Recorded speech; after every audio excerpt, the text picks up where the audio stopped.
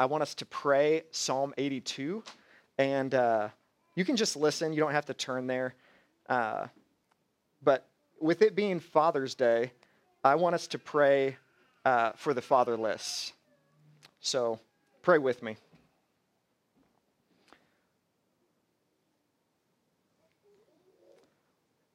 Lord, you inspired the psalmist to pray and sing to you, defend the weak and the fatherless. Uphold the cause of the poor. Uphold the cause of the oppressed. Rescue the weak and the needy. Deliver them from the hand of the wicked. God, that is what you do. That is what you will do. And even though there is evil in the world, and there will be until you come and restore all things, we want to be a part of what you're doing. And we all have limitations, and we don't want to ignore our limitations. We don't want to take on ourselves what only you can do. But we want to join you in what you're doing. We want to make Christ known. We want to share the gospel, the good news that Jesus died in our place on the cross for our sins, that he was buried, and that he rose again, and that we can walk in this newness of life right now and forever. So I pray for the families that we will meet and that we won't meet. I pray and long to see you move and to see you continue to do your work of rescuing the weak, defending the oppressed. And we want to walk with you and experience the joy of knowing you in the midst of all of the heartache that comes from sin in this world. Now, as we look to your word, Father, would you help us? Holy Spirit, would you speak to us and show us Christ? We pray this for your glory and our good. Amen. So between the pandemic, the unrest over injustice, the economic turbulence and uncertainty, and so much more in our world, people are, whether they say it or not, becoming more and more aware of what's always been true. We are not okay on our own. When our hope is placed in health, in wealth, or in anything other than Jesus, we will end up disappointed. Any and all hope outside of Christ will fail us. And it's not a matter of when, it is a matter of when, not if. But there is hope for us and for the world. So as a church, if we say we follow Jesus, are we ready to give an answer for the hope that we have? And to do so with gentleness and respect. We're called to live in such a way that even those who verbally put you down would later be ashamed of themselves because of how good your life is. And that's really the goal of this series that we're doing on biblical anthropology. Again, anthropology simply asks the question, what does it mean to be human? And biblical anthropology answers that question from God's word. And God has a lot to say on this. And it matters more than I can explain today. So I'll just do a little piece. 2 weeks ago, we started this series by looking at Jesus and George Floyd.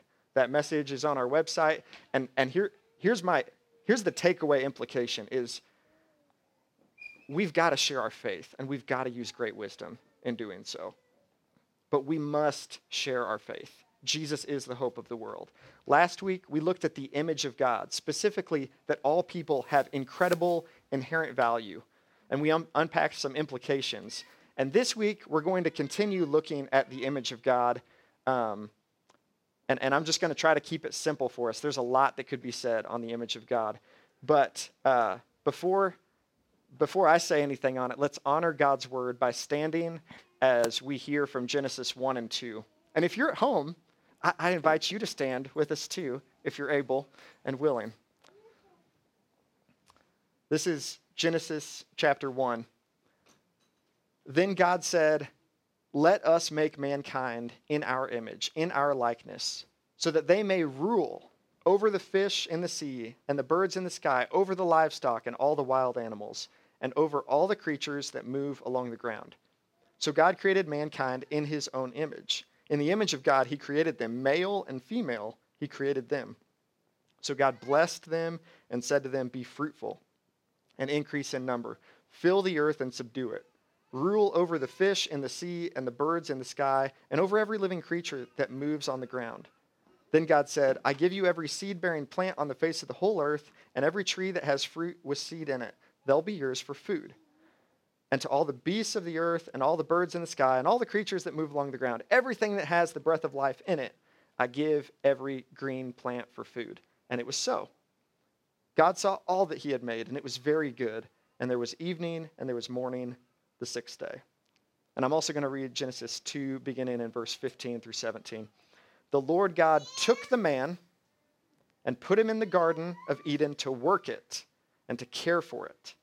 And the Lord commanded the man, 'You're free to eat from any tree in the garden, but you must not eat from the tree of the knowledge of good and evil, for when you eat of it, you will surely die.'" Thanks. You can have a seat.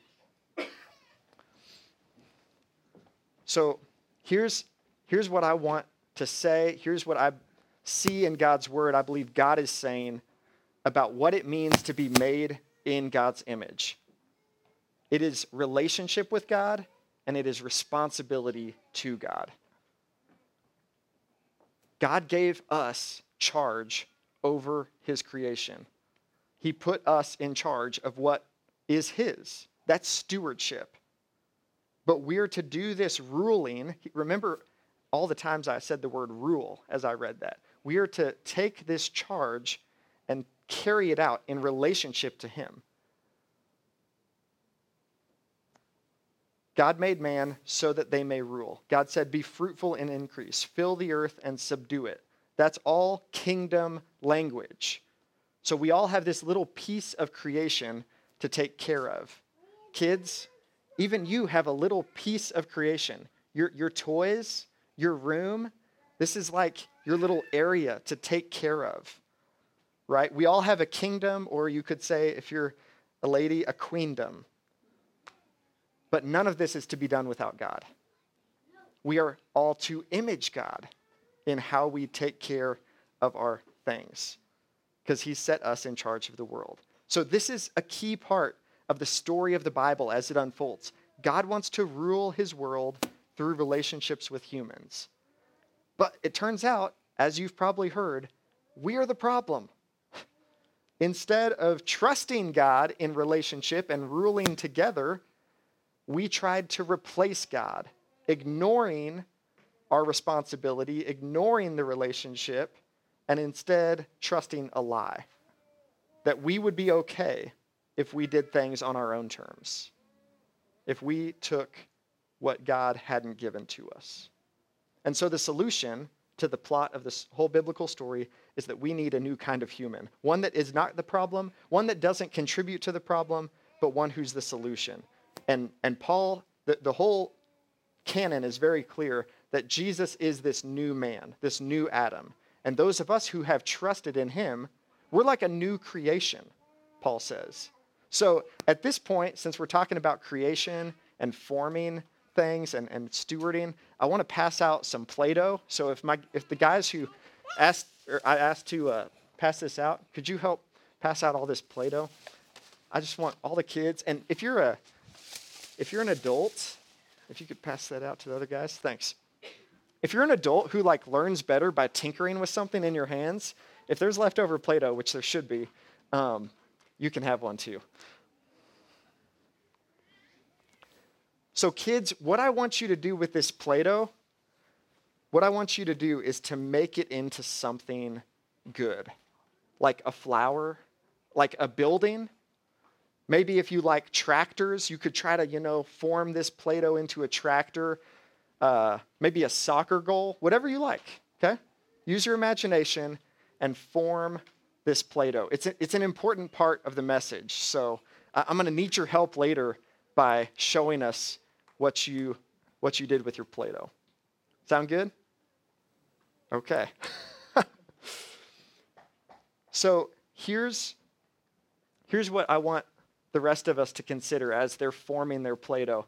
How does the good news about Jesus, that we have this new kind of human in Christ, how does this good news affect our relationships and our responsibility, our role as image bearers? How does the gospel matter to our life day in and day out? And I want to answer that from the book of Colossians. We're going to see that the gospel affects change relationally. So it's still relationship with God, and it's from the inside out. We're going to see that the gospel, starting inside of us, the gospel affects all of life. And then we're going to see that all stewardship, no matter where God has called you or placed you, all Christian stewardship includes bringing the gospel to others. So let's look at the first of these three ways that the gospel affects our stewardship as image bearers. That the gospel affects change relationally from the inside out. Listen to the gospel language. What I mean by gospel language is that Jesus died and then was resurrected. Listen to that language applied to our inner life. Colossians 3:1 says, "Since then, you all, Christians," he's writing to a church, "you all have been raised with Christ." That's gospel. You've been raised with Christ. Then he says, "Set your hearts." That's your inner life. Set your hearts on things above where Christ is seated at the right hand of God. Then he says, "Set your minds on things above." Because you've been raised with Christ, set your hearts, your inner thinking and choosing part of you, and your minds on things above. And then he goes on and he says, "For you died, and your life is now hidden with Christ in God. When Christ, who is your life, appears, then you will also appear with him in glory." So what I want to see is that throughout the beginning of chapter 3 in Colossians, Paul is applying the gospel to the inner life of the Christian. It's like what you're thinking and feeling right now that I can't tell, God knows. And what I'm thinking and feeling right now that you can't tell, God knows. And it's in that secret place is where the gospel affects this change so that we can carry out our role that we are created to do, to image God, to bear his image well, to reflect him and not replace him. And it all starts internally with this gospel connection to Jesus, that we have been raised with Christ.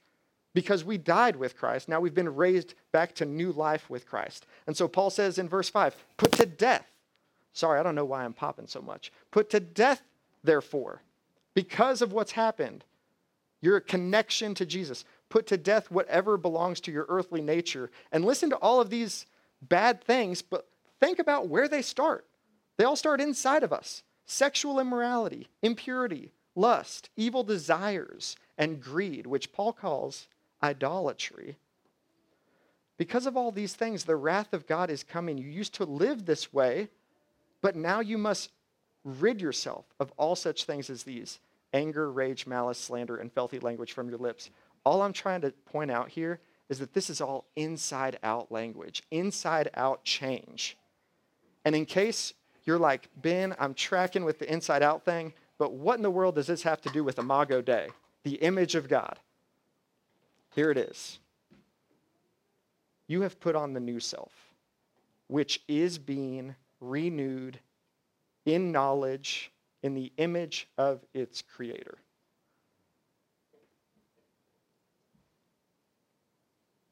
We are made to reflect God, not replace God. When we finally replace all of our replacements with Christ, we start reflecting God accurately. Now I just want to be really clear. There's some theologians out there that say, "Oh, if you're not a Christian, then you're not made in the image of God." And I'm like, what are you talking about? Every person is made in the image of God. We saw last week that the image is not revoked. God gave us this image. He did not take it away. You saw, just read Genesis 9. After he destroyed most of the world with a flood, other than 8 people, he called those 8 people and everybody else after them made in his image. And so we are being renewed in knowledge in the image of its creator. It starts in places that you and I don't see, but it matters. The gospel taking root in your heart, in your life, my heart, my life, that is where it starts, and that matters. And then in verse 11, here, when you're being renewed in knowledge in the image of its creator, here there's no Greek or Jew. Circumcised or uncircumcised, barbarian, Scythian, which the barbarians looked at the Scythians and said, those are the real barbarians. Slave or free. There's no distinction. Christ is all and is in all. Therefore, as God's chosen people, holy and dearly loved, clothe yourselves, put these things on. And listen, this is more inside-out language. So we're taking off the bad stuff on the inside. We're putting on this new good stuff on the inside by gospel language, by the gospel. Compassion, kindness, humility, gentleness, and patience. Bear with each other, forgiving each other. Forgive as the Lord forgave you. And then I love all these lists that you find in the New Testament. It just always happen to end up in love.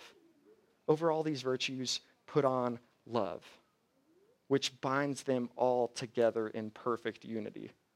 So this new self, well, like I said, Jesus is the new human that we follow into new creation. And as we follow Jesus, we reflect the image of God accurately, more and more accurately. So kids, I want to check in on your progress. What are you making? How's it going? Have you formed anything? Making a snake. Awesome. Circle. It looks like a donut. Yummy. Orange lava. What was that, Dom? Woo, man. Good orange cookie. Yeah. What is it, Declan? Oh, man. I love the soccer goal. Oh, a flower? Oh, awesome. A spider. That's great. So, hey, we got an airplane back there?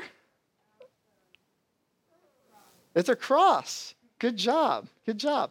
Well, here's the thing. Could you have left the Play-Doh in the container and still made something? Could you, without taking the lid open, could you have formed it and shaped it? I don't know how you could. Maybe you could find a way, but did you have to touch it to shape it? I just want to say that since we're talking about the gospel changing us from the inside out, we have to let God touch us in deep places. We have to come and be opened to God's work in our life. We can't come to church or small group or even personal Bible time without opening ourselves up to God and being personally affected by the gospel. It's like trying to make your cross without touching the Play-Doh. We have to open ourselves up. And that means being honest with God about our sins, our feelings, our struggles. We're not hiding. We're not interested in hiding. And of course, this starts when we first come to Jesus, but it continues. Paul is imploring Christians to apply the gospel to their inner life, day in, day out, because that is where this transformation starts. And when the good news of Jesus takes root in our hearts, we see it affects everything around us. Look at Colossians 3:17. Paul says, whatever you do, whether in word or deed, do it all in the name of the Lord Jesus, giving thanks to God the Father through him. And so there's a lot, right, in whatever we do. And so you might say, well, could you give me some examples, Paul? Great question, because that's what he does next. In marriage, verses 18 and 19. Wives, submit to your husbands as is fitting in the Lord. Husbands, love your wives. Don't be harsh with them. These are things that we do that flow from our inside out transformation because we're focusing on the gospel. And then children, obey your parents in everything, for this pleases the Lord. These aren't rules to follow. This is the result of meditating on the gospel. And fathers, happy Father's Day. Here's one for all of us. Don't embitter your children or they'll become discouraged. Happy Father's Day. But we do that because we're meditating on how good our God and Father is, that he hasn't embittered us. And then he goes to workplace relationships and uses slaves as the term. Slaves, obey your earthly masters and do it in everything, not just when their eye is on you.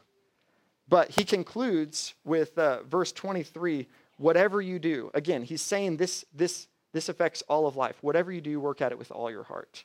So this means a person making a shoe or arguing a law case, planting potatoes, teaching school, changing diapers, working on an aircraft, all this work, they can know that their actions can be done in service to God when done in faith. And so far, Paul has really been talking about how to live in community. He's been talking to the church. But guess what he moves to next? Well, I gave you the answer. Mission, it's on the slide. And these two descriptions of God's people living together, they're inseparable. You can't do biblical community without mission. And you can't do biblical mission without community.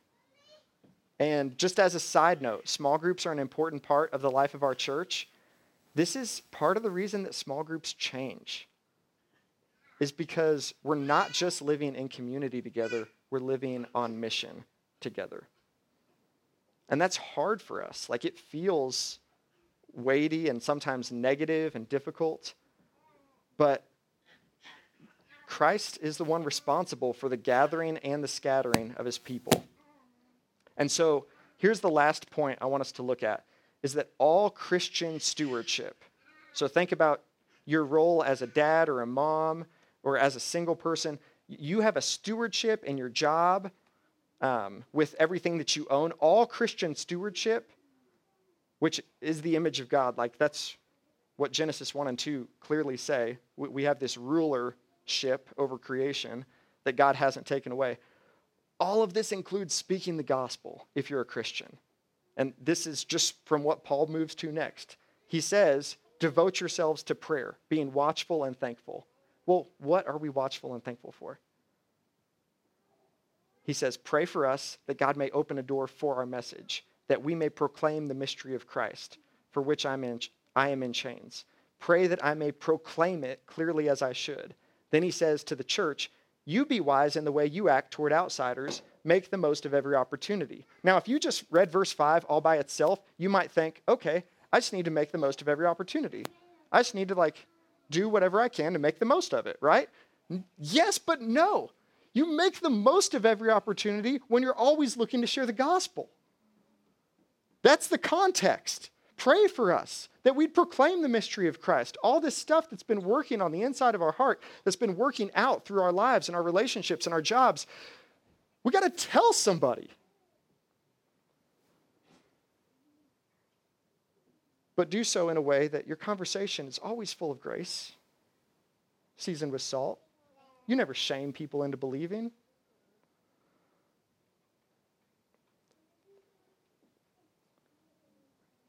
And this doesn't mean, just so you know, this doesn't mean, all right, you go to work tomorrow and you can't clock out until you share the gospel. This is not a rule. This is an opportunity. This is what flows out of a spirit-filled life. And I know that I made it a separate point, but don't let that fool you. This is connected to everything else. Community and mission are connected together. Being changed from the inside out, working hard as unto the Lord, making the most of every opportunity with outsiders. It's not three things to do. It's just part of one thing. It's part of one thing. Come, follow me, Jesus said, and I will make you fishers of men. Following Jesus is the one thing. So we do all of this, I just want to highlight, not in order to be raised with Christ. Remember how Colossians 3 starts. We do all of this because we've been raised with Christ. Again, since then you have been raised. Think and live and speak in this particular way.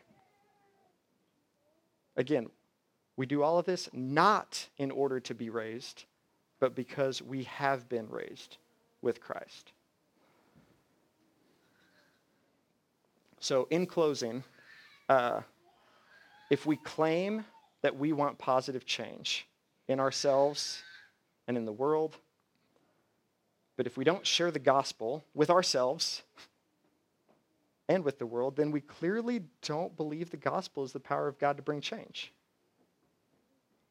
Or if we don't really want to see change in the world, like if you're like, I'm pretty good with my life as it is. I know that there's a lot of, bad stuff out there, but I'm pretty good. I'm pretty good. Then you're actually not believing the gospel, because the gospel says repent. It says change and believe. Repent means change your mind and change your life. And if you don't believe the gospel, you're also not sharing it. But if we believe the gospel, we will share it first with ourselves, inside out. First with ourselves, then with others, in the midst of our ordinary day-to-day faithfulness. And by God's grace, I'm convinced, I've seen it. We will see change. We'll see change in ourselves, growing in compassion, kindness, humility, gentleness, and patience. And over all these virtues, love. The gospel will impact our family relationships as wives, husbands, children, parents, and in our workplaces. Whatever we do, wherever we are, we'll learn to see how the gospel impacts that right here, right now. And the gospel will be central. The message of the gospel will be central to all that we offer to the world, so that we make the most of every opportunity with conversations full of grace. So let's pray together.